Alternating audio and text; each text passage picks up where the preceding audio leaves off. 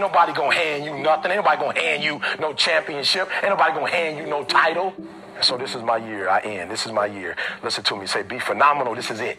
I want you to chant it out. This is it. Be phenomenal or be forgotten. 1, 2, 3. Be phenomenal, be forgotten.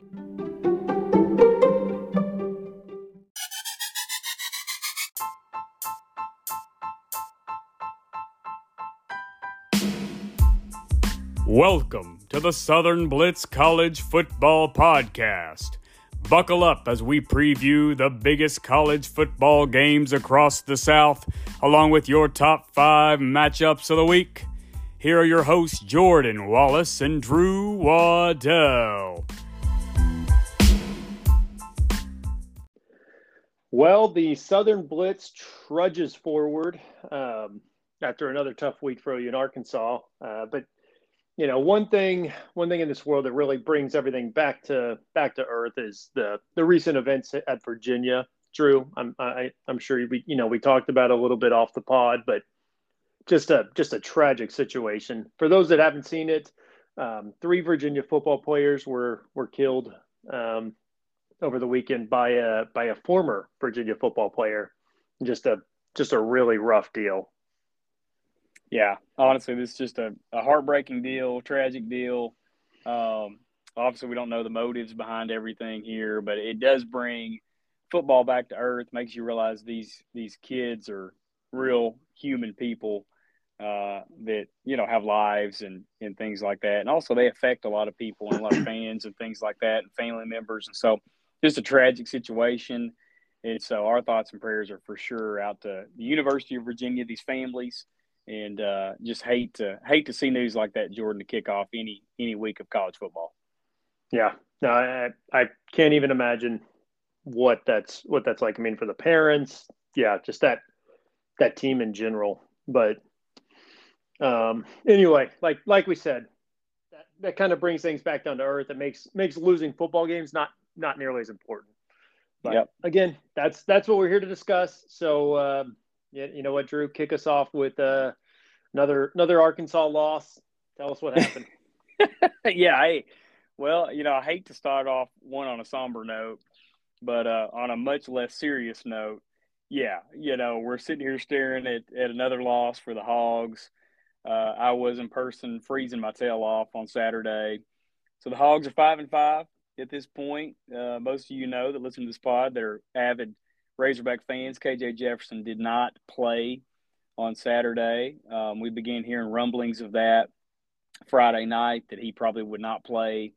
But we don't want to spend too much time on this, Jordan, because I feel like we're just doing the same old song and dance that we've done 800 times the past couple of weeks. But it's just the funniest part about it, and we've talked is, and we'll talk about this further too. But Arkansas and Oklahoma are weirdly linked this year, but our defense just showed up in style. I mean, Jaden Daniels couldn't do anything all day. 7 sacks, unbelievable performance by this defense to hold LSU to 284 total yards when they just got done having a world-beating performance against Alabama. And so I do think they had some hangover, obviously, Jordan, from the week before, but unbelievable job by the defense. But then we matched that with no offense, none. Yeah. And, we had no quarterback play. We played the wrong quarterback in Hornsby for the whole first half.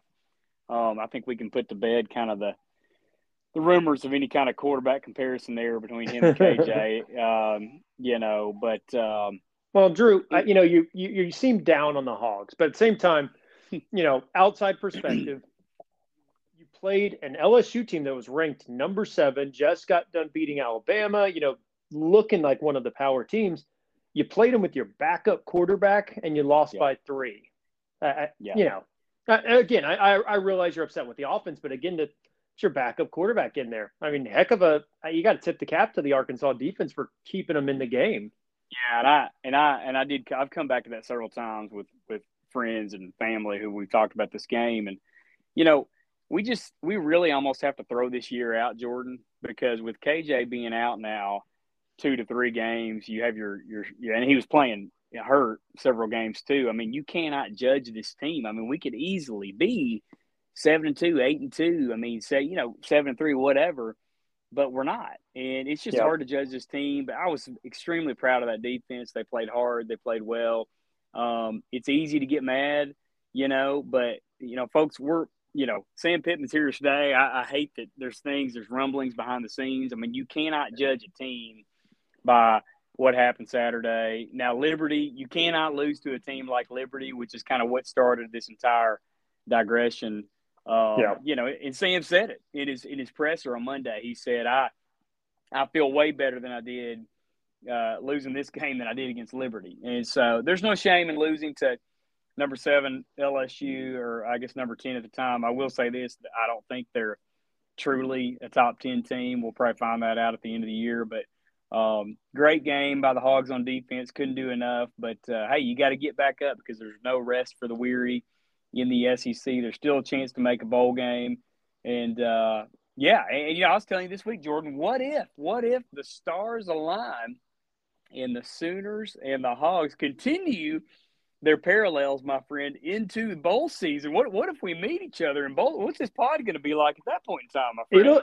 It'll be interesting for a pod perspective. I just don't see it happening, Drew, because we clearly can't play each other because one team would actually have to win when the other one lost. Yeah, it'd be a tie ball game. We've talked about it literally every single week. Arkansas wins, OU wins, or vice versa. If one loses, the other loses. We even had the same bye week this year, Drew. I mean, we have matched each other every single week. And you mentioned throwing this season out, and I as an OU fan, I would be happy to throw this season out. I'm pretty over it. I'd rather get this thing done. One of the scary things that I was looking at earlier this week. So if OU does not win out, meaning OU needs to go win this weekend against Oklahoma State and Bedlam, they got to go on the road to Lubbock and play Tech. If they win both of those games and their bowl game, this won't come true. However, if they lose even one of those games, they will match the loss total from the last 3 seasons combined. Oh, painful, dude. Yeah. Painful. So, and all in 1 year. You're talking the last 3 seasons combined, 6 losses total. And OU's 5-5 right now. It's been painful. And, we talked about a little bit off the pod, just the reason for it. I said at the beginning of the year, OU's D-line was a big question mark to me. I didn't think they had the playmakers there, and they proved it throughout the course of the season. Yeah. The one weird stat that I will say is OU somehow leads the Power 5 in tackles for loss, yet they are dead last in the Big 12 for both sacks and rushing yards, and dead last in rushing yards allowed as well. I mean, just a really weird stat. They've only got 6 sacks in 7 Big 12 games. They're averaging less than 1 sack a game. And I think you told me Arkansas's got 35 through 6 games. Yeah, we're leading the SEC in sacks, 7 this past weekend. So that there's some comparison for you. I mean, obviously, we're in a much more, a bigger conference, better conference. Yeah. So it's hard to measure those statistics, against each other. But either that or you have worse offensive lines. Yeah, well, hey, that was my next point. I tell you, to the Hogs' demise, and I think a lot of other SEC teams that we'll get into here shortly could say this, but the biggest problem with the Razorbacks has been, it's killed our run game, that has given us an inability to open up the passing game, is our O-line has just been atrocious. They got pushed around by Liberty, and they get pushed around by none other than Mr. Harold Perkins himself on Saturday. So, it's one of those things where, certain units, like you're talking about the defensive line, we're talking about the offensive line, it makes you realize how important just one single unit of a team can play into the overall results. Well, you mentioned Harold Perkins. I believe he had 4 sacks on Saturday. Is that correct? Yep, flu game, baby, flu game, and he had the flu. He had 4 sacks on Saturday. OU's got 6 sacks in 7 games in the Big 12. So, I mean, man. It's shocking. It's shocking. Yeah. No doubt. So anyway, another interesting fact I looked up, and we're also the last 2 games that we've lost. Our opponents are 7 for 8 on 4th down percentage. So, when you can't get teams off the field, you give up points. Yep. I'm going to bring this in because you and I have talked about the officiating discrepancies with OU and Texas now that here we go. Announced they're leaving the Big 12. Hey, I sent it to you. The Big 12 has now apologized for just I don't even know what their explanation was, but a baffling flag pickup on what is a blatant personal foul that would have forced West Virginia into a 4th and 26 to convert instead of the 4th and 11 that they did convert. Yeah, it would have been 4th and 26, and that was the game-tying touchdown that allowed them to kick the game-winning field goal. Yeah. Just the big, like I said, the Big 12 apologized, but that doesn't give us the win. So yeah, it's a big bag of nothing for me. But OU got creative with how many ways they could find to lose this game. I mean, it's just on any given play, somebody did something stupid. Yeah. Just drive killing stuff. Had a wide open receiver down the field, no one around him, and Gabriel just rifles it behind him instead of lobbing it in for an easy touchdown. That was Marvin Mims. And then later Mims beats his defender deep, not a defender within 15 yards of him. Gabriel just lobs it in there right on the money, and he just drops it in the end zone for a 40-yard, what would have been a 40-yard touchdown. And it was a lot of that. OU had a touchdown called back on a 3rd and goal on the 5, and it was a little pick route where the tight end, Braden Willis, was supposed to stay behind the line of scrimmage. I mean, that's the way the play's drawn up so that you can block as a receiver down the field. And he just got upfield too much and caught it about a half yard in front of the line of scrimmage. So they reviewed it, said it was offensive pass interference. They took the touchdown off the board. So you had to settle for a field goal. So it was just a lot of mental errors, and they just keep adding up. And OU keeps losing games. Yeah, I will tell you this. If you have any hope of getting better treatment, which I guess the only way of going up is you're so far down in the officiating at this point that you can only go up. But the SEC on so many occasions around the conference Saturday was so poor officiating. I don't know if you watched the Arkansas game, but they called a first down for LSU when he clearly was at least a yard and a half before. Oh, I saw the play. I know what you're talking about. Horrible play. And they reviewed it. And they reviewed it. I don't know how they don't reverse that after the review. No, and I mean, I could go around the Kentucky game. I mean, there's so many. Well, you saw the Alabama thing. I think I sent it to you with the defensive lineman for Alabama just multiple times just shoving Jackson Dart's head into the ground. And I think CBS tweeted that, and we know CBS. I'm pretty sure CBS is paid by Alabama. So if CBS is tweeting out, it's pretty bad. It's pretty bad. Wow, so, and I've been fully warned by every SEC fan, about Bama privilege and how that works with the officiating in the SEC. So, but hey, you know what? I'll take it. At least that way we only have one team that's getting privilege over us instead of just all of them. That's right. That is right. Again, we're wanting to throw this year out, Drew, but there is still the future. There is. And speaking of the future, there's been a lot of talk about this upcoming offseason with NIL and the transfer portal and everything. And it's about to be an absolute circus, if you ask me. I don't know if you want to start with I guess you can start with the Mark Stoops comments, but that'll lead us right in. Yeah. I mean, and I was going to go back to his exact quote, the words that he said, because there's several different quotes there. Jordan, do you have that pulled up? I was going to look and see. Yeah. No, go ahead. Read that off. You got it. Yeah.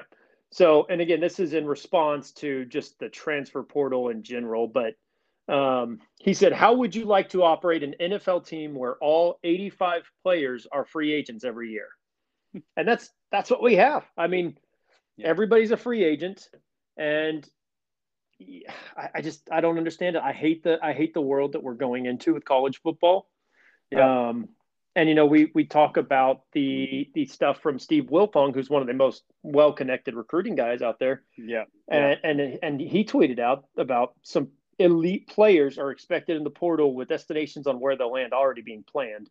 Because again, you get situations like Texas A&M. I mean, obviously everybody knows they bought the number 1 recruiting class. Well, and it has not worked out well for the Aggies, obviously, but we kind of thought that would happen on the front end. Just you're using a locker room of players that are already on campus, and now whoever their starter is has some kid coming in behind him that's a true freshman with $1 million NIL deal.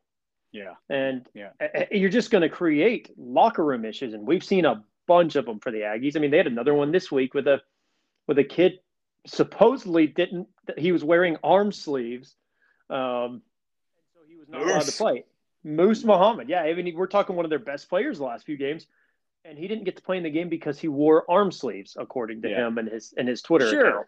Sure, we all believe that. Yeah, sure, why not? Yeah.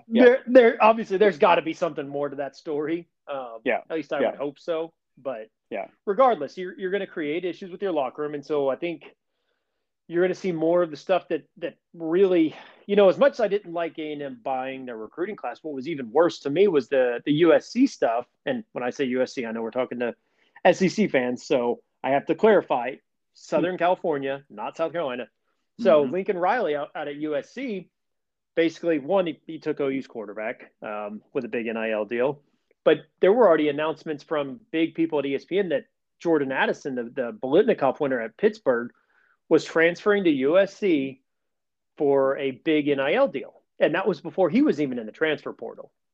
So, and that's kind of what Steve Wilpong was talking about, was we are going to see a whole lot of backdoor NIL transfer portal deals where you're going to see big-time players move schools to get a big deal. I mean, it's free agency.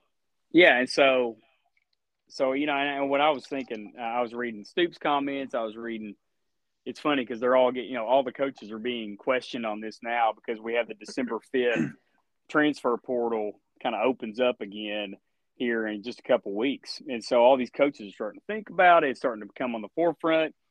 But, I laugh because – like we're playing Ole Miss this week. Okay, Ole Miss they took 17 transfer players last year. Many of them start this year. LSU took 15. Guess what? Both of those teams' records are right now. They're both 8-2 at this point in the SEC. Instant success. And I thought I'm going to read a couple quotes by Pittman from Monday. He was asked about the NIL stuff and then also the transfer portal. And he's always been kind of a guy that's, hey, if I've got a starter on campus, an elite player, and he's locked up a position, I don't want to upset that guy. That's his position. I want to be loyal to him. But here's how college football is changing, Jordan. And listen to this quote right here. He said, but now I think if you have a really good player, regardless of what position he is, and he wants to come, you take him. Before, I wouldn't do that. Before, I was like, no, I'm going to be loyal to these guys. They're plenty good enough for us to win the SEC and stuff like that. But part of that too has become, with all the injuries that we've had this year, your backup better be as good as your starter or close to it. And he also went on to say, if you're trying to build a program within 4 or 5 years, you get to year 3 or whatever, and you're gone. Everybody wants to win right now. So, yes, I think it has changed the way that I've looked at the transfer portal. So that's Pittman, who we took 8 guys last year. They've all contributed in some way. But he admitted that day one had already started on the transfer portal now. I mean, look, all these deals are happening right now. We'll find out about them, on the 5th and beyond. But they're happening right now. Like Wiltfong said, if the coaches aren't doing this right now, they're already behind the game. For sure. And I think about Mark Stoops' comment, Jordan. He was talking in regards to his offensive line and how essentially, you get a couple of these guys. I mean, say if you go out and get 3 transfer offensive linemen that are serviceable guys, you could change your entire unit in 1 year instead of taking a bunch of high school guys. So football is forever changed. Well, and eventually they're going to have to come up with some sort of regulations. And COVID kind of started this with the whole, free transfer rule. Man, I want to see it gone. Because it's a great deal for somebody who's a backup somewhere, and he's like, man, I can start somewhere else. Okay, I'm fine with that. That's not what we're going to start seeing. The thing I'm scared about is you're going to see starters at let's say, Kentucky. Somebody who all of a sudden, man, that's a star quarterback, whatever. Well, Alabama's like, wow, yeah, he's good. You know what? Yep. We'll go ahead and buy him with an NIL deal because we're willing to spend the money. And you're going to see that. You're going to see big schools that have bigger NIL programs just flat out buy the best players off smaller schools. And it is going to ruin the parity of college football and honestly just ruin the sport in general. And you mentioned it right there, the COVID year.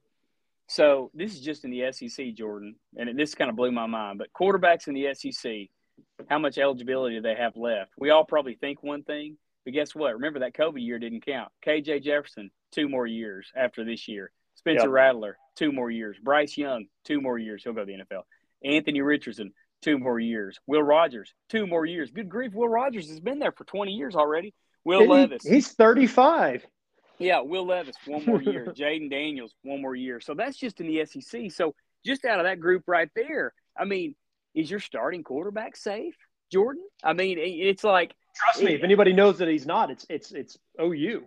Yeah, I mean, yeah. I mean, it's – I sit here and think about KJ Jefferson, the guys from Sardis, Mississippi, which is 30 minutes from Oxford. It makes me nervous. I mean, look at the guys you listed too. Jaden Daniels is on that list. That was Arizona State starter. It's just Spencer Rattler. Yeah, I mean, you look at all these guys, and it's outrageous. And the amount of money being raised, and we talked about this off air. Mississippi State raised like $3 million in like 62 hours. I mean, OU's got their fund going. Arkansas's got their fund going. This is big, big, big money. And again, I want to make this clear. I am not opposed to these kids making money. They absolutely should. They spend a lot of time with football. The universities make a ton of money off of them. I am fine with them getting paid. I am not okay with the system that we have in place, where it's just a Wild West free agency. I mean, even the NFL has a salary cap. I'm fine with NIL. I just think that they're going to have to figure out a way to regulate it. And whether it's the NCAA or not, maybe it just needs to be the conferences themselves like, hey, we're going to regulate it. And honestly, that would work better because with the conferences doing it, they can flat out actually punish people. Like the NCAA, they have no teeth. They're not going to do anything. Yeah. We've seen that. LSU's still running their program like normal. And, there were plenty of schools like Georgia, A&M, LSU that were just spending money on players before NIL was even a thing. And nothing ever happened. I mean, a lot of that was fairly public knowledge, especially with LSU. Nothing happened. So it's got to be the conferences themselves that just say, hey, look, we're not going to allow this. Let's tone it down and let's come up with some ground rules. Yeah. So, and and a couple things to remember as we jump off the topic. But so for those that don't know much about the portal, so December 5th it opens. And also the rules have changed. They were limited to what, Jordan, 25, and now there's no cap. So you just have to stay under 85 or under now as a total roster. So they can take, if you want to take freaking 50 transfers, you could. So it's wild west. Well, again, we could probably spend the entire pod on this, Drew. But let's move into our top 5 games of last week. Do a little update on that. Obviously, Bama, Ole Miss, great game. Went down to the wire. For me, we both picked Bama on this one. For me, I was actually more impressed with Ole Miss than I was Bama. Bama is very average this year. I think they're very beatable. That being said, Ole Miss showed me more than I expected out of that game. So I was more impressed with Ole Miss than I expected. Yep, I agree, and I think just solidified that Alabama is not the same Alabama team as normal. So they've got major problems, and it's really like you said last week. The skill positions, particularly wide receiver, are not very good this year. No, well, then Georgia just curb stomped Mississippi State. It was close at halftime. It was close at halftime because of a return. But thanks to the punt return at the end. Yeah. But I mean, Mississippi State really, for the majority of that game, did very little. Honestly, one of the more disappointing teams in the SEC for me this year. I thought they were going to be a real. I don't know. I'm not going to say contender, but I thought they put in some work and maybe knock off one of those top dogs. But when they played the big ones, Bama, Georgia, they haven't even been. Haven't even been in the game. So no, I know. I agree. And speaking of not being in the game, K-State Baylor. We both picked Baylor, and Baylor, man, they definitely did not pick themselves. No. This was a good Baylor good Kansas State showed up in this one, and Baylor again. They just kind of continue that streaky, weird performance, where we don't know who's going to show up week to week. Shapen did not look good, 2 interceptions. And Kansas State they play flat out well. They play good defense again. forced turnovers, and so yeah, I mean K-State, man, they've had a solid year at 7-3. Yeah, and I think if they finally wise up, they will just stick with Will Howard at quarterback over Adrian Martinez. But we'll see. Hey, and by the way, if you're a K-State fan, you listen to this. If you text me or Jordan, we have no clue what EMA or whatever means. So please explain your weird cultish vibes to us, please. We'd love to hear it. So, TCU, Drew, you picked TCU to lose for the third week in a row, and they just keep proving you wrong. Well, I'm not doing it again. I've learned my lesson. I told you off air. TCU 10-0. Man, they have been through a gauntlet, and a lot of that does have to do with I give the Big 12 credit with the parity. But man, and they play Baylor this week, which we'll talk about. But man, it is a gauntlet that they've gone through, and a tough win, man, in Austin. Man, I mean, and who thought Max Duggan would be as good as he is? He didn't play great, but man, he's managed games well. He's not doing anything to kill them, and so man, just unbelievable. And 199 total yards by Texas, that ain't gonna get it done. And so they're gonna they got to do better than that. Well, and you got bad Quinn Ewers version, so yeah, you did, and that's never good. No. But then the only game that you and I actually picked different last week was the Group of 5 game, which I'd throw on here with UCF Tulane. Yeah. Good. It was a good game. I was very close to picking Tulane, but decided to go with UCF, and it worked out on my favor. So to update the standings right now, I am 34-21. And 2 games ahead of you when you're 32-23. So boy, I tell you what, we better start getting moving here, Jordan. I tell you, we're running out of time, my friend.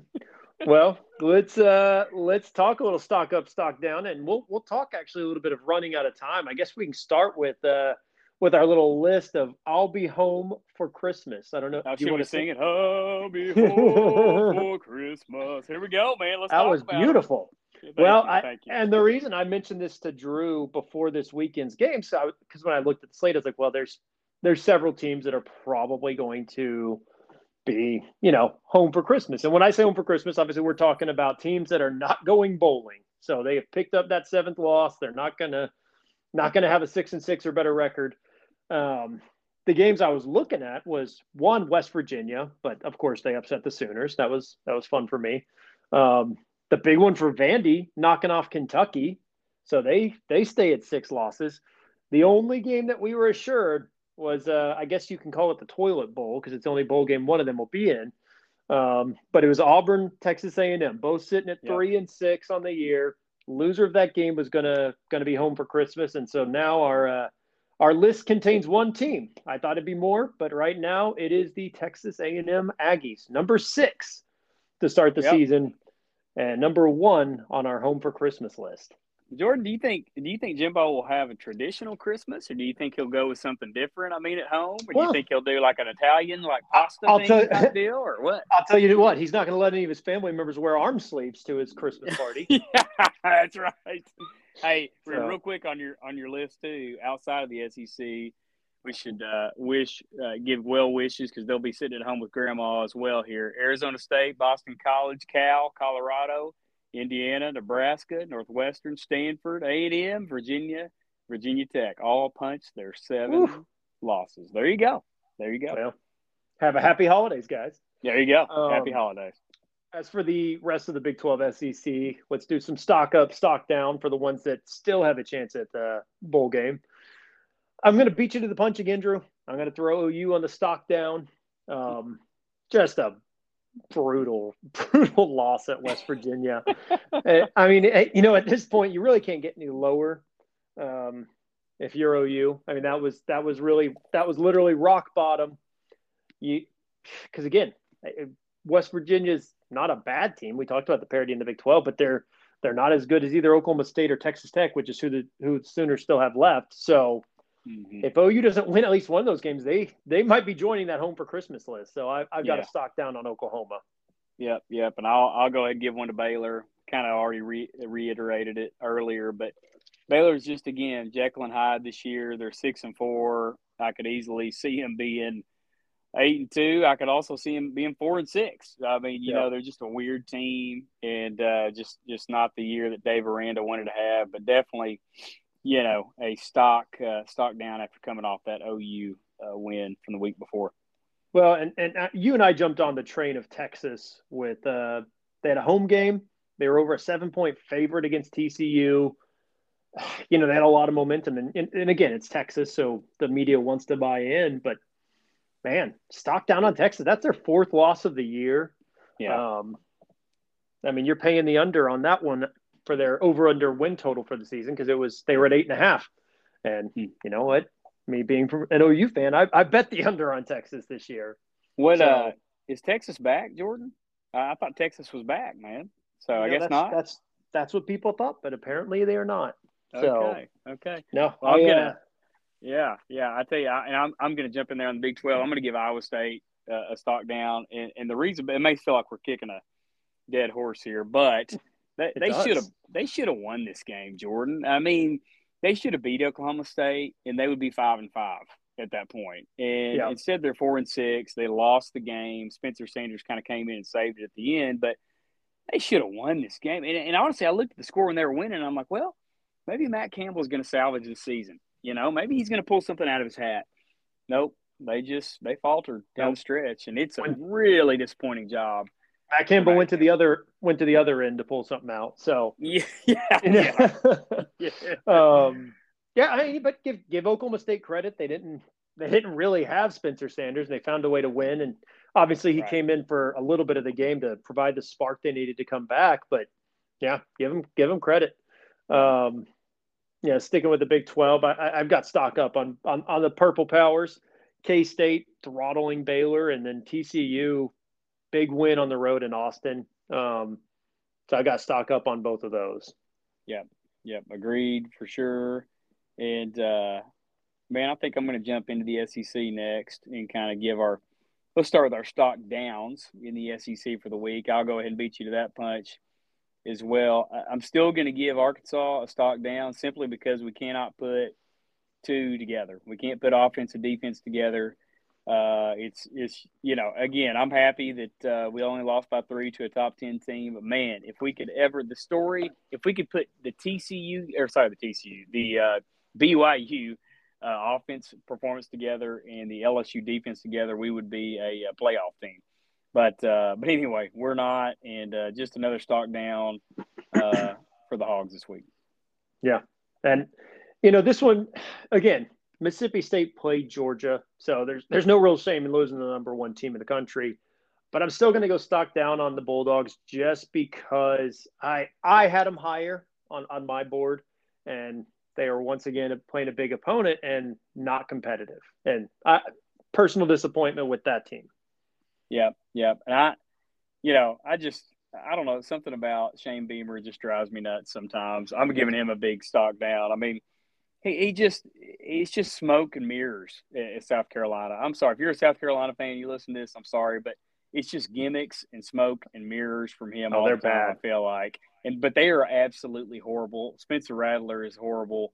Anthony Richardson showed up and showed out on Saturday. But I get so tired of this whole act from Beamer, like it's him against the world. And he does enough where people are just like, oh, they're such a fun and exciting, flashy team. But they're not. They're horrible. No. Their offensive coordinator is terrible. Oh, yeah. No, that offense is atrocious. And you look at their wins, Drew. I mean, they beat 3 teams without a pulse in their non-conference. You're talking, Charleston, Southern, and Charlotte. I mean, bad teams. And then you get in the SEC, they beat Kentucky without Will Levis when he was out. And let's be honest, Kentucky's not very good either. Yeah. Next down. Yeah. They beat Vanderbilt, and they beat A&M. And even in the A&M game, and their offense looked awful in that game. They just happened to jump out to a quick 17-0 lead thanks to some just sloppy play from the Aggies, and they still barely managed to hold on to that one.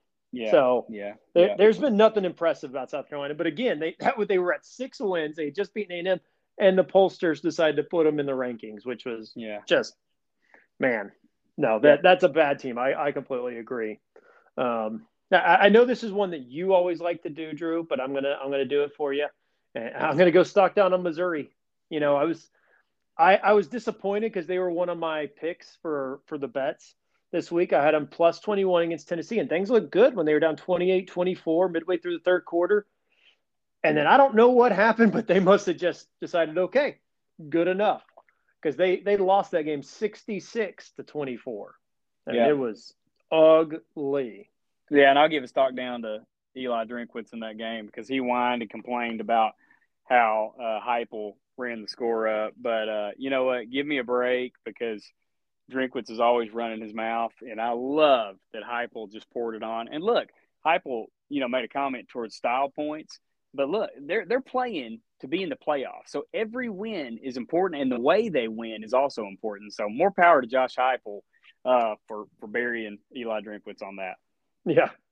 Well, and my final stock down is going to be Kentucky. I mean, that's that very, honestly, Kentucky reminds me a lot of South Carolina. Just showed promise early and then just, I don't know, face planted. But that's a bad team. Will Levis, we talked about it last week. I mean, just not what he was supposed to be. That's for sure. It just, we've talked about Will Levis. I mean, we know he's playing hurt and all that good stuff, but the sad part is, his O-line is absolutely terrible. And so every week he's running for his life. And I was telling you before the pod that somebody mentioned that Will Levis should opt out this week because they have Georgia. I mean, his health is in question this week. And so, but man, they're bad. Mark Stoops, they interviewed him after the game. I mean, for the first time in his career, because this was no doubt Mark Stoops' worst loss of his career. But he literally just said he can't figure out this team. And, man, they're a weird team. Absolutely terrible loss by Kentucky. Yep. Well, I'll go a little more positive. Stock up at Georgia, which I'm gonna move right past because, again, they're just rolling right now. That's not a very exciting pick. I mean, their stock's going to stay up. But I'm going to go stock up on Auburn.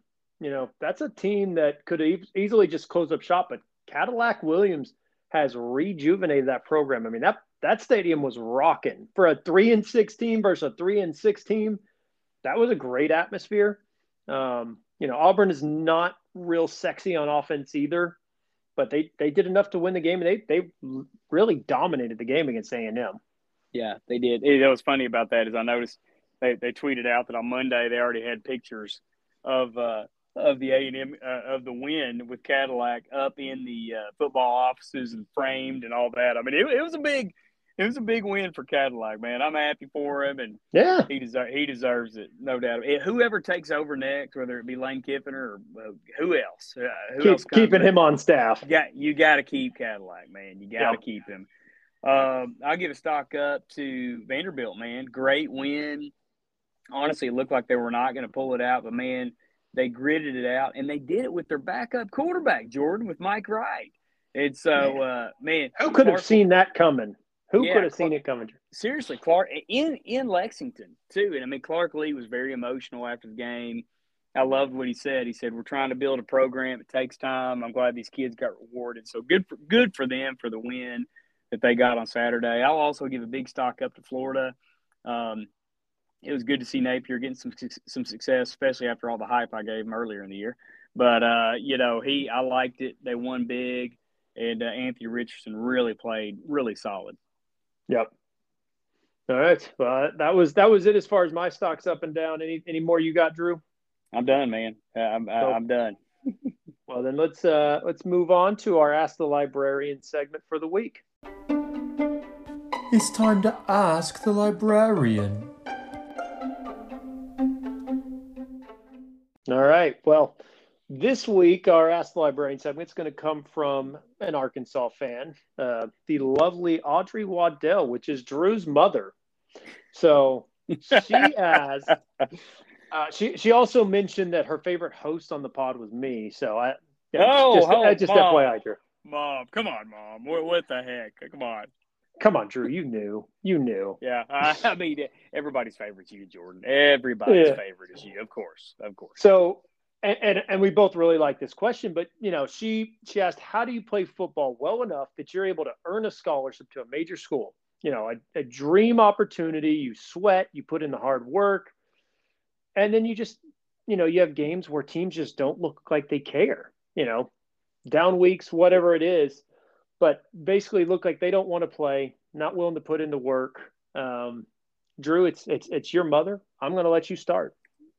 Yeah, the first thing I thought of, Mom, thanks for the awesome input here, and I agree, Mom. It's been painful to watch our pigs, but I think sometimes I was thinking about this on Saturday. Actually, ironically, I woke up in Fayetteville and looked outside, and there's snow on the ground. It's 28 degrees outside. I was thinking about being a player, right? So, you're basically sitting there. You're 5-4. You've had a downer season. Things aren't going the way you want. You got to go out and freeze your absolute tail off. Your starting quarterback's not playing. How do you get up for a game like that? And I'm sure it's tough. And we don't get to see these guys' rigorous schedules day in and day out. That kind of thing. Although I don't have complete sympathy because it is still school, but they do have a job, that they do. And so I understand that there's a lot that goes into it, but I don't know. I think there's burnout. I think at the beginning of the season, the hype train is there, big, it's going to be a new year. Everybody's excited. The fans are excited. The weather's great, yada, yada, yada. And then you get into the middle part of the season, the real identity starts to come through for the football team. Problem players start to fall off the wagon maybe, or your team gets stronger together. It's, one of the two, and so I just think as the year goes on, it has a way of weeding out the true colors of a lot of players and coaches. And honestly, leadership. It proves, leadership on a team and who's going to step up and lead. But for me personally, if I was a player, I would just be thankful for the opportunity. But again, I hate to link this back to NIL and things like that. I don't know if these guys value their opportunity like they used to, Jordan. Yeah, totally agree. You're dealing with a lot of mercenaries these days. And again, yes. And that's why you've seen so many issues at A&M and Miami, teams that are big NIL teams. These kids do not, and this is my biggest problem with it, these kids do not care about the team on their chest anymore. Right. When you're going to play for money, that's what you're there to play for. You're not there playing for your team for the most part. Yep. It's not, again, I don't really care as much about the NFL at all. And this is why, I love the passion of college. I love playing for the team on your chest, not the paycheck. But, as going back to the original question, part of it, Barry Switzer said it's impossible to get 18 to 22-year-old kids up for 12 games a season. You just can't. You're going to automatically, you go in and you play, OU Texas. Yeah. Your team darn well better be up for that game. Yeah. But then you got to go back and go on the road to Manhattan, Kansas, play K-State, which regardless of them having a good year or not, it's not a sexy opponent. Right. It's a tough game for OU to get up for it. K-State's made them pay for it several times. Right. But it's never going to be a game that OU is going to easily get up for. And that's part of it. But, as much as I hate that, because as a fan, it's like, man, my passion's there. Why are they not? I don't honestly hate it as much because you realize that's kind of what makes college football great. Because again, if you take some of that away, you're going to take away the upsets, which that's the best part of college football. Right. I would love to see Vanderbilt knock off Alabama. If Vanderbilt's got a shot to beat Bama in the game, I guarantee you I'm watching that game over Bama, Georgia, and a tight one down the stretch. Clash of the Titans is fun, but who doesn't love the big upset? Yeah. I agree. And it is a shame that some of these kids don't play for the name across their chest, but it's always going to come down to who values their opportunity more or less than the other. And, this is just going to be a problem we continue to see in college football as it changes. I guess that's all I have to say about it, Jordan. Yep. Same. Good deal. Well, hey, we have a special guest this week. Chris Hudgison of K8 News here in Jonesboro, Arkansas is going to join us to talk a little bit of general college football, NIL, the SEC, the Sun Belt, you name it. ASU fans, this might be the week that you get a little bit of talk about those Red Wolves as well.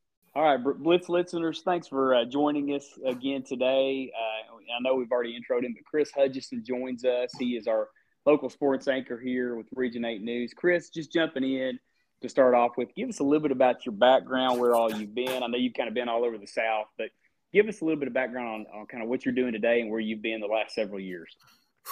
I guess my sports, television career starts way back in terms of on air, 2008. I was working at WTVM Columbus, Georgia.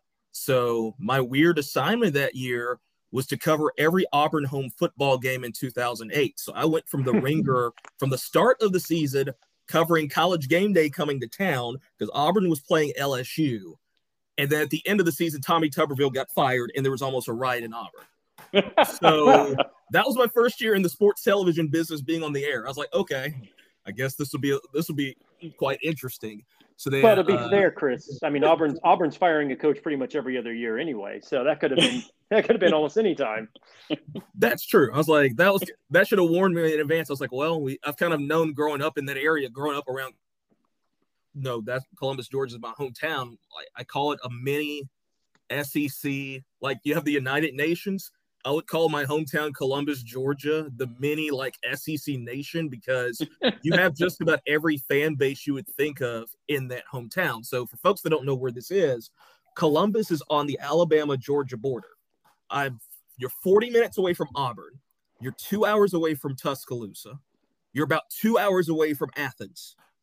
But then, for some odd reason, all these other SEC fan bases live there. So there are Tennessee fans living there. There are LSU fans living there. You'll drive around town and randomly see Ole Miss and Mississippi State flags there. So if folks were wondering why, we'll go way back in the vault of random knowledge that I know. The Auburn Georgia series used to be played in my hometown in the 1920s and 1930s. Wow.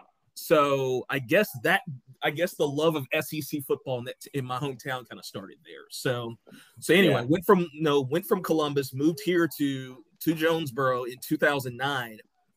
And at that time I was mostly covering Arkansas State just for geography reasons. We're like 4 hours and change from Fayetteville. But having a Division I school 10 minutes away from our station made my life a little bit easier. Just cover Arkansas State football. And that was the beginning. So I covered the 5 coaches in 5 years era. So I was there when it went from Steve Roberts to Hugh Freeze to Gus Malzahn to Brian Harsin to Blake Anderson. I covered all of them to the point where I almost hated the first week of December because a coach would take care every year. And so it was like waiting for that dreaded phone call. It's like, hey, we're hearing the coaches going. I'm like, oh, joy. So covering that run was a lot of fun. I mean, the 5 coaches in 5 years angle, got to see, DeMario Davis who's playing now for the Saints. I covered him playing at A-State. So, and a little bit of JD McKissick too, now playing for Washington. Mm-hmm. So 2014 rolls around. I get a job offer in Jackson, Mississippi. I took it. And the first year I covered was probably the most bizarre year of college football in the state of Mississippi, where Mississippi State and Ole Miss were both in the college football playoff top 5 to open the year. Mississippi State was number 1. So I got to cover the Dak Prescott run with Mississippi State. So that was absolutely fascinating. End up covering New Year's 6 in the process with I think it was Ole Miss playing TCU in the Peach Bowl. So let's just say I've covered quite a bit of SEC and Sun Belt football over the years. I was in Mississippi, I think, from 2014 to 2018. Got an opportunity to come back to Jonesboro. My wife's from Jonesboro. I met her here the first time I was here. So having a chance to come back here and could start raising a family. I mean, that was kind of hard to turn down. And still having a Division I school in town makes my life a lot easier in terms of trying to plan content and what to do and things like that. Absolutely, yeah. Chris, I know Drew and I've had a couple discussions on it during the last few weeks on the pod, but talking about since you brought up the Sun Belt, talking about the top group of 5 conference. Now, Drew's going to fight me saying it's the Sun Belt. I've said it's the American. You probably watched a lot more Sun Belt football than we have. Do you have a take on who the top group of 5 conference is? I would be kind of biased and say the Sun Belt, but if you go top to bottom, I would say the Sun Belt because not just conference play. Now, conference play has kind of been everybody beat up everybody, so nobody has a really good record. But top to bottom, I would argue the Sun Belt is better right now than the American. because of the 9 conference wins, that bizarre week in September, early in the year, where I was up in Columbus, Ohio, covering Arkansas State, play Ohio State better than anybody gave them credit for. They covered the spread and then some. Then I'm driving back from Ohio and catching up on other games, and then realizing Marshall beat Notre Dame, Appalachian State beat Texas A&M within hours of each other. So, seeing like that happen, where the bottom, I would say top to bottom Sun Belt. If you're just saying, hey, who's the best in the top half, I would give the edge to the American. But in terms of who is a better conference top to bottom right now, I would say the Sun Belt, because of how much the conference has just morphed the last couple years. I'll give you a perfect example, because if I'm saying top to bottom, I'll give the Sun Belt the edge. The last place team in the Sun Belt has 3 wins. The last place team in the American has 1. Yeah. American has a bunch of teams, but it's like, okay, top to bottom, the Sun Belt has just performed better in terms of what matters most, how many wins you got in the column. But the last couple years, the conference has morphed. Even before the realignment happened, I would pencil it in around, I would start it whenever Louisiana kind of made this transition of, because early on when Arkansas State was winning a bunch of Sun Belt titles and it was called the Fun Belt, it was just, if you have the most skill position players, you're going to win the conference.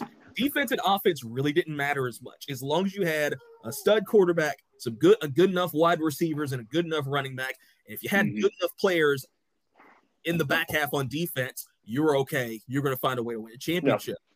But a couple years ago, it really just changed, where it became a line of scrimmage league, and Louisiana was the trendsetter in it, where Louisiana and Appalachian State figured out, hey, if we have big old offensive and defensive linemen, we can kind of, ground and pound our way to championships, and it's worked.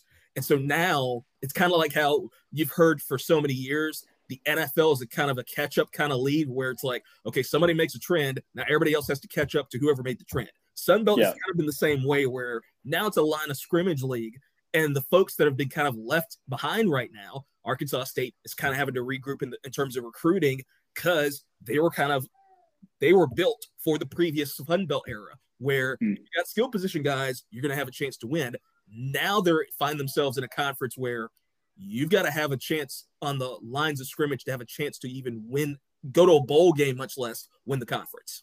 Yeah, that makes sense, and that's good insight. I tell you, that's a good segue into, Chris, you talked about Arkansas State and catching up in recruiting. So we have talked a lot on the podcast about, this really hot topic of NIL. Of course, the transfer portal itself opens up here in a couple of weeks. Tell us, and obviously you've seen it from an SEC perspective a little bit, but also from a smaller G5 perspective as well. Yeah, how do you see the NIL landscape right now? And then explain it from a large scale, like an SEC scale, but also, how does this affect the small schools in the Sun Belt and places like that? And how do they keep up or maintain the pace that's been set by these other schools?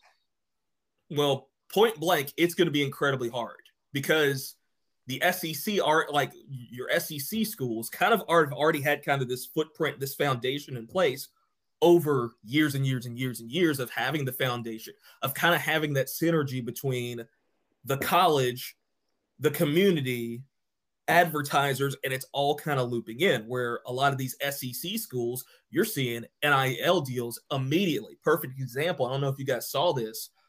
Harold Perkins from LSU, after he had that monster weekend against Arkansas, he already signed an NIL deal. There are billboards in Baton Rouge with him, I think with a local law office in Baton Rouge, and it says like 5-star linebacker, 5-star lawyer. So having that synergy has helped the SEC schools from the jump, because it's been ingrained for generations and so long. So now on the flip side, for Sun Belt schools, there are some exceptions to the rule, but for the most part, you're dealing with programs in smaller towns that are kind of having to play second fiddle to the Power 5 programs. There are a couple exceptions. I would say App State's an exception to the rule because of where they are remotely in North Carolina. They're kind of in their own bubble. Marshall's kind of the same way in West Virginia. And I would say Coastal Carolina now, and James Madison, Coastal Carolina's kind of made a lot of headway these last couple years simply by winning, and now you've seen it translate in terms of NIL stuff. Coastal Carolina's quarterback was on a stock car in a NASCAR race. I don't think I would have ever thought that would have happened years ago. So that's been the thing that's kind of, I wouldn't say holding the Sun Belt back. It's just them kind of getting up to speed. So in the case of Arkansas State, what folks may not have realized last year, that struggle of a 2-win season, they had players signed to NIL deals. Now, it was with local businesses and all. I think Lincoln Perry had a NIL deal with Pizza Inn. So on every week, he would do signings at Pizza Inn. It was one of the quirkiest things I've heard of in a long time, but that's just kind of what smaller schools are doing. Like the G5 schools are being incredibly creative in terms of NIL to figure out a way to kind of get that pipeline going and started. So it's a matter of just kind of getting in tune with a lot of these Sunbelt schools in smaller towns, now making sure they're kind of on that same page with the local businesses that are interested in NIL opportunities and just finding ways to make it happen. Yeah, and I'm all for that. The problem I see, Chris, is there's no way local businesses with the group of 5 teams are going to be able to keep up with the big boys. And I think you're just going to see a larger and larger disparity. I mean, anytime you get a good player on a group of 5 team now, you're going to have Alabama be like, you know what? He's good enough to play for us. You know, we'll throw him in a little NIL deal and he'll be gone. And basically the group of 5 is going to start getting treated like the minor leagues with NIL and the portal the way it is right now. Yeah, and I mean, very locally, it happened with Arkansas State, but on the men's basketball side, where you had Norshad Omier, who is a generational talent for A-State men's basketball, one of the best players to come through the program in years and years and years. He enters the portal and immediately gets an NIL deal and ends up in Miami. So, well, let's be honest, that deal was probably made before he hit the portal. I think it was too. But just to see it happen now more and more often with group of 5s to power 5s, the one that's been interesting to me on the basketball side, you're seeing more intra-conference moves. Now, it's happened quite a bit in Sunbelt. It's happening now in Sunbelt football, which has kind of been odd because it usually wasn't that way in the past. So to kind of just tie it back in locally, it's like Arkansas State. This is the second game this year they're facing a player that was on their roster last year. So James Madison game they played a couple weeks back.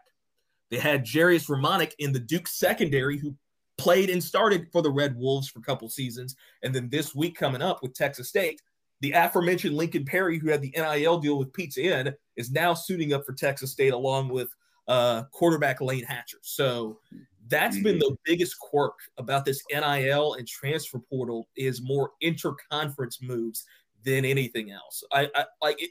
Like the rich are going to get richer in terms of NIL because you have the foundation in place. But now on the flip side, the folks in the group of 5 are now having to figure out ways now to figure out how to retain players, which is kind of hard to do. It just is. That's just the matter of the deal. But now figuring out ways, okay, now how do we avoid getting recruited by our own conference rivals? Yeah. Well, and Drew, we talked about this earlier on this pod about what Mark Stoops said. It's really tough to, handle a roster where you've got 85 free agents every year. So, but the flip side, the players are getting paid, and that's what I'm happy about. I agree. At the end of the day, the players are getting paid above the table. Granted, I didn't really mind that much when the players were getting paid under the table. I really didn't care. I was like, with the amount Chris is an SEC fan. Yeah, with the amount of revenue that they've produced for the school over all these years, I'm like, go ahead and give them a cut. It's really not going to bother people. Yeah, that's right. Yeah. Well, so Chris, I have to ask you. Little Bird may have told me that you were. Are you a Tennessee fan? Am I right in that? Yes. Okay, Tennessee fan. So I know you've been loving what's going on this year. Give us your thoughts. We're obviously an SEC Big 12 podcast, so we love to talk about those two conferences. But give us your landscape on the SEC currently, how you think it's played out, and why do you think the Vols have had the success that they have had this year? I'm just happy because the years I covered the SEC from 2014 to 18, I did the SEC preseason poll. I'm so happy I didn't do one this year.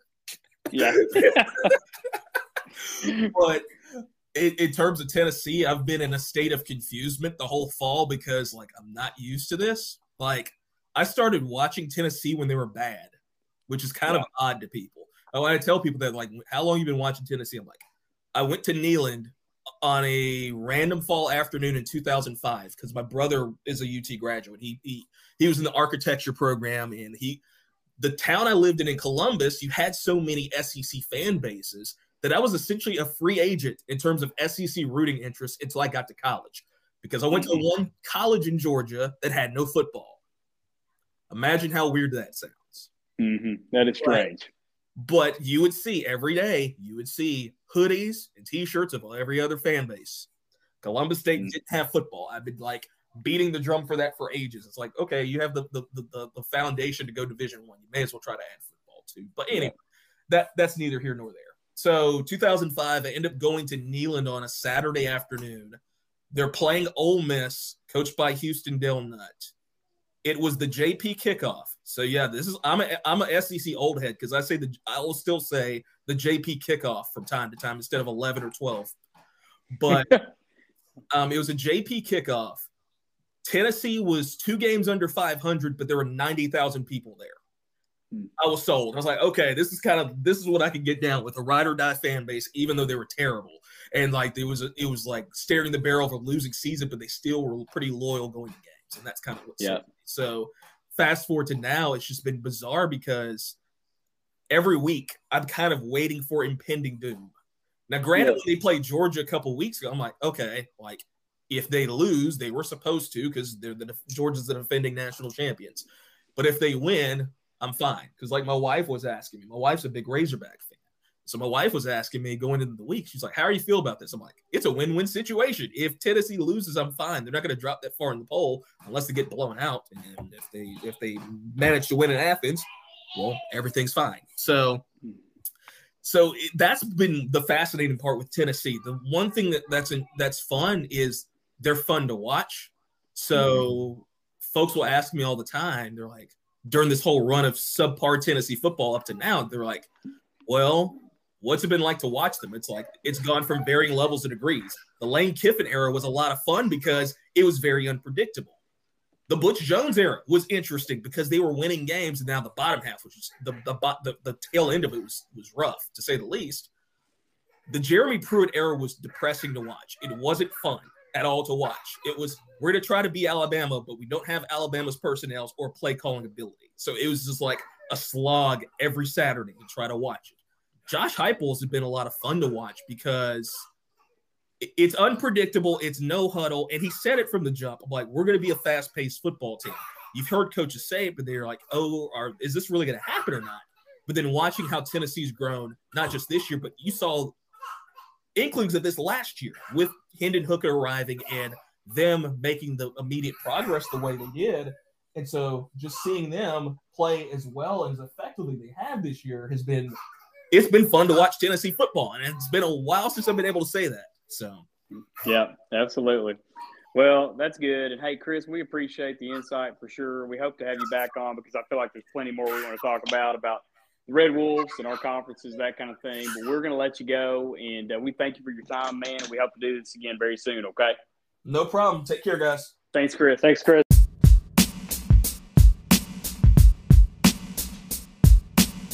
All right, well, moving right along, we'll move into our top 5 games of the week. You know, we considered not even doing it this week because the slate of games is just awful.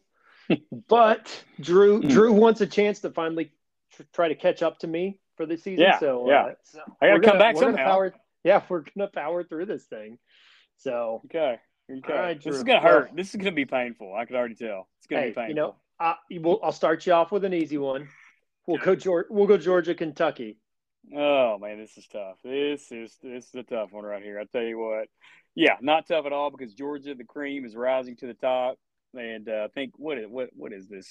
Let's see. The line here is 22.5. I think the only question here is, does Georgia, how much do they cover by? So anyway, yeah, Georgia wins big.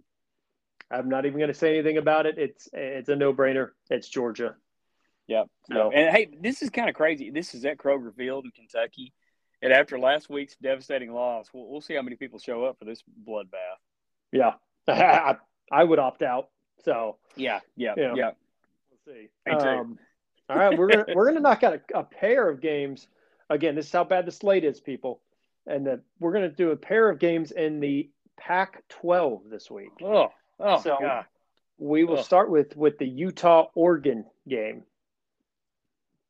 This is painful, Jordan. After I make these picks, I'm going to take a shower immediately. No doubt about it. I mean, this is filthy. Okay, well, because obviously we're well connected on the West Coast here. All you Pac-12 fans, here we go. This is your time. Utah and Oregon. This one. Let's see. This one is indeed at Hudgison Stadium. Let's see. Oregon is favored by 3. This is a tough one. I'm taking night game in Hudgison. Give me Oregon in this one. Give me Oregon. Okay. Hey, no, there's no shame in being wrong. So I like it. Come on. I'm gonna let you take the Ducks, and I'm gonna pick Bo Picks to be Bo Picks, and I'm gonna take the Utes to upset Oregon at home. I like it. We got to be different. All right. Got to be different. Again, staying with the Pac-12, USC, UCLA. Who you got in the battle for Los Angeles? I'm going to try to predict the future here because I know who you hate. And, I don't like either one of this. The Battle of Los Angeles, indeed it is, at the Rose Bowl. Oh, gosh, I don't know. I really don't even care. Give me USC at the Rose Bowl because I know you're probably going to pick UCLA. So I want to be different. What? I know you're trying to make up ground, and I'm going to pick UCLA. And sure enough, I'm going to make you right because I'm going to pick UCLA. USC has benefited from a soft Pac-12 schedule. Mm. And I'm not saying UCLA is very good because they obviously just lost at home to a 3-6 Arizona. I'm going to hope it's just because they've been spending so much time preparing for USC. So I'm going to take the Bruins.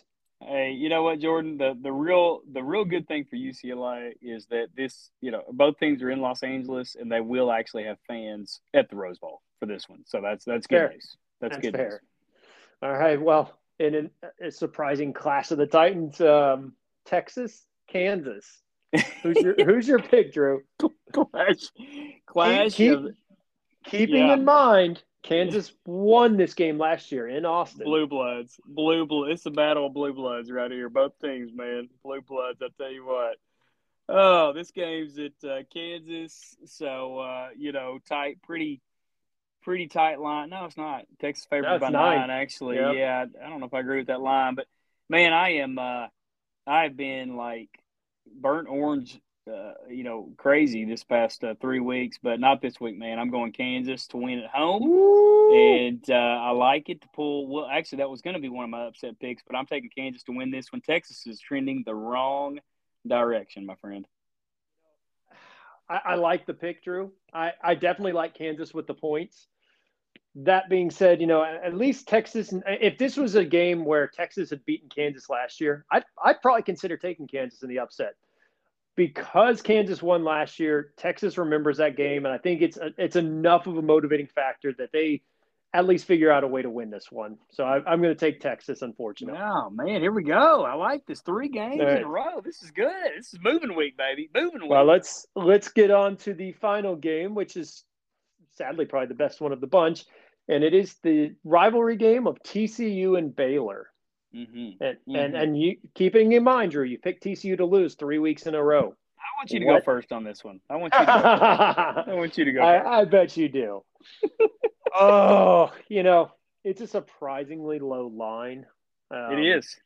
Based on how Baylor played last week. I mean, it's a 2.5-point line favoring TCU, which for the number 4 team that's 10-0 taking on a 6-4 Baylor that just got drummed by K-State. It's it's eerily reminiscent of the Arkansas LSU line that nobody understood, which, by the way, ended up favoring Arkansas because that line was 3.5. I know, crazy. Vegas knows. So, this one is tough. I could go either way. I'm gonna swing for the fences, and I'm gonna take Baylor in the upset, Drew. Okay. You had your three swings and 3 strikes on TCU losing. I'm gonna take them to finally lose this weekend. You know what? And I told you off air that I'm not picking against TCU again. So and I'm not doing it this week. I'm picking TCU for the first time in a month. And I just believe they're battle tested at this point. And my only fear is that Jordan Baylor was looking ahead last week, and maybe they were. So Vegas knows something here, and so it would not surprise me to see Baylor pull this out. But give me TCU to round out. Is that 4 games for us that are different out of these games? No, yeah, it is. So impressive. This is you get the U-Hauls ready, buddy. This is moving week. Something's got to give. That's right.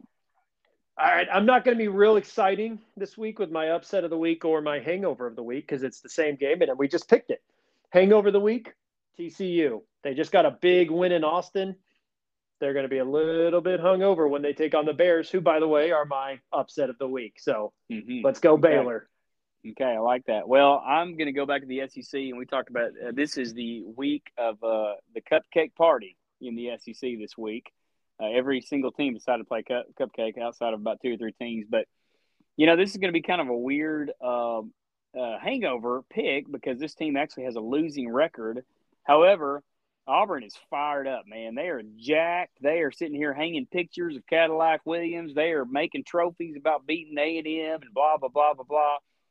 But you know what? Western Kentucky, they don't care about that. And they're 7-4, and they're rolling in on Saturday for a 3:00 matchup at Auburn.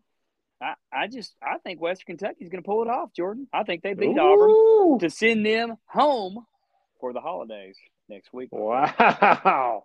That's a big pick. Yeah. I don't like it, but it's a big pick. You never know, my friend. You never know. Well, fair enough. Well, let's preview a few of the games for the Big 12 SEC next week. Not so fast. Not so. Hey, what's our upset pick? What's our upset pick? I thought yours was Western Kentucky. Oh no, that was my hangover. That's hangover. Sorry. Now my upset pick. And you know what? My Homer roots are coming in, buddy. The Hogs are winning. They are winning Saturday night, guys. I'm telling you, there is no way they lose this game. I can't see it. KJ's coming back. It's going to be cold. Ole Miss will hate how cold it is.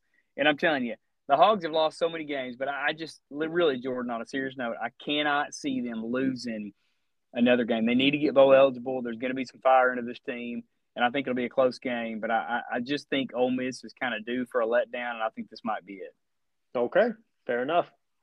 Well, now we'll move to previewing the games for this week. We talked TCU Baylor. I respect it. We talked TCU Baylor. We talked Texas Kansas. K-State's at West Virginia, which I think K-State rolls, but again, OU just went there and did not roll, so who knows? Texas Tech Iowa State, which is a sneaky big game because if Iowa State loses that, like you talked about earlier, they're done. They're going to be home for Christmas.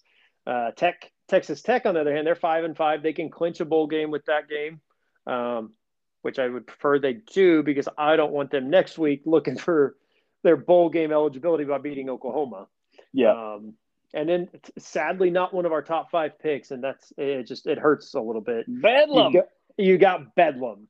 6:30 kick, Oklahoma State, Oklahoma.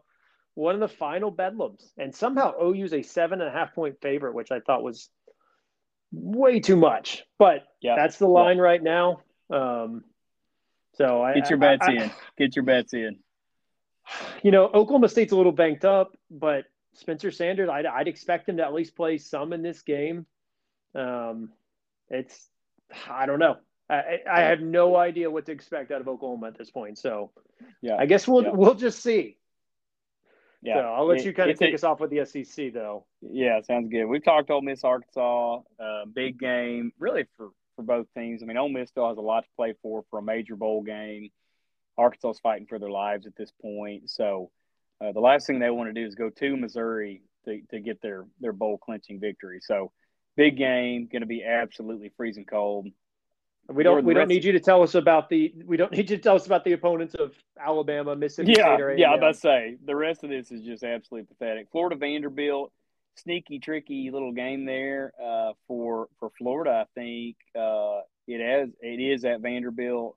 They'll be as fired up as Vanderbilt fans can get, which all the tens of them will be on a Saturday. But Vanderbilt, interesting little game there. I think Florida will pick that up, which will make them 7-4, Jordan, which is pretty nice for Napier's first year. Auburn, we talked about. Tennessee, South Carolina, we have not mentioned much.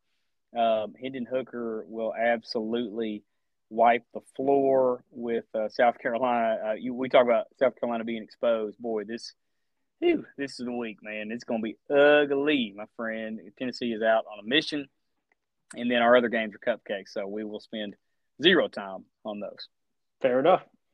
Well, let's talk big three bets for the week. I sadly, for the first week of conference play, had a losing record. It hurt. Went 1-2 last week. I did call Vandy against Kentucky. I took Vandy into 18 points, and they didn't need any of them. I had Missouri plus 21 over Tennessee, which we talked about earlier, and that looked good for a while, and then it didn't. And then the final pick was A&M plus 2 against Auburn. I did talk to you before that game, though, Drew, and I did not like that pick once I found out that Devin Achane was going to be out for the game. He is A&M's offense, and as you could see, they didn't have an offense after he was out. They finished with 215 yards of offense, Drew, and 80 of it came on the final drive when they were down 2 scores with 3 minutes left, and Auburn just went to prevent mode. So, yeah, zero offense without Devin Achane. Anyway. None. Zero. Big three bets for this week. Like I said, I like Oklahoma State plus 7.5 at OU. What I actually might like more than that is the over-under is at 64.5. It is going to be a freezing cold night game in Norman. I like the under at 64.5. So either way you want to play that, as far as my big three bets go, I'm actually going to put the under on the record. So I'm going to go under at 64.5. I think it's the first under I've chosen in a while. Again, I like the weather games. They help keep the score down. So yeah. One that you're not going to like, Drew, because you picked Western Kentucky, but I think Auburn's going to keep their momentum rolling. It's 5.5 points. Robbie Ashford's not a great quarterback by any means, but I think they can cover. I think they win this game by at least a touchdown. They'll figure it out, and they've got to win to get a bowl game. So I think there's enough motivation on the line for them. Fun fact on Robbie Ashford that I noticed watching their game. He is 6th in the nation as far as quarterback ranking on his passes of 20+ going down the field. For anything under 20 yards, he is dead last in the country in quarterback ranking. That is a just baffling disparity. Yeah, that's not great. That's not great. No, and that tells me it's got to be a whole lot of mechanic issues. Yeah, so, for sure. But one that you also mentioned, Tennessee, South Carolina. I don't think South Carolina is going to do diddly on offense. And Tennessee, regardless, again, I think Missouri's a better defense than South Carolina. Tennessee did not have any trouble there. They're not going to have any trouble this week. I'm taking Tennessee minus the 21.5. Even with the hook, I'm taking Tennessee on this one. And so there you go. You got the Bedlam under, Auburn minus 5.5, and then Tennessee minus 21.5. So that's the big three bets. Again, we moved after the final losing week. We're now 13-5 on the season, so hopefully we get back on the right track this week. Yep, absolutely. But anyway, hopefully Bedlam goes our way. Hopefully the Hogs pull the upset. Drew, I guess we'll see you on Saturday. That sounds good. Hey, and A&M fans, I just wanted to remind you real quick before we jumped off the pod, in 2030, Jimbo's buyout goes down to $10 million. But that's 2030. So anyway, that's shed a tear over that. And hey, Chris, thanks for coming on for the interview. And I hope everybody enjoys a really sad slate of games this weekend. See ya.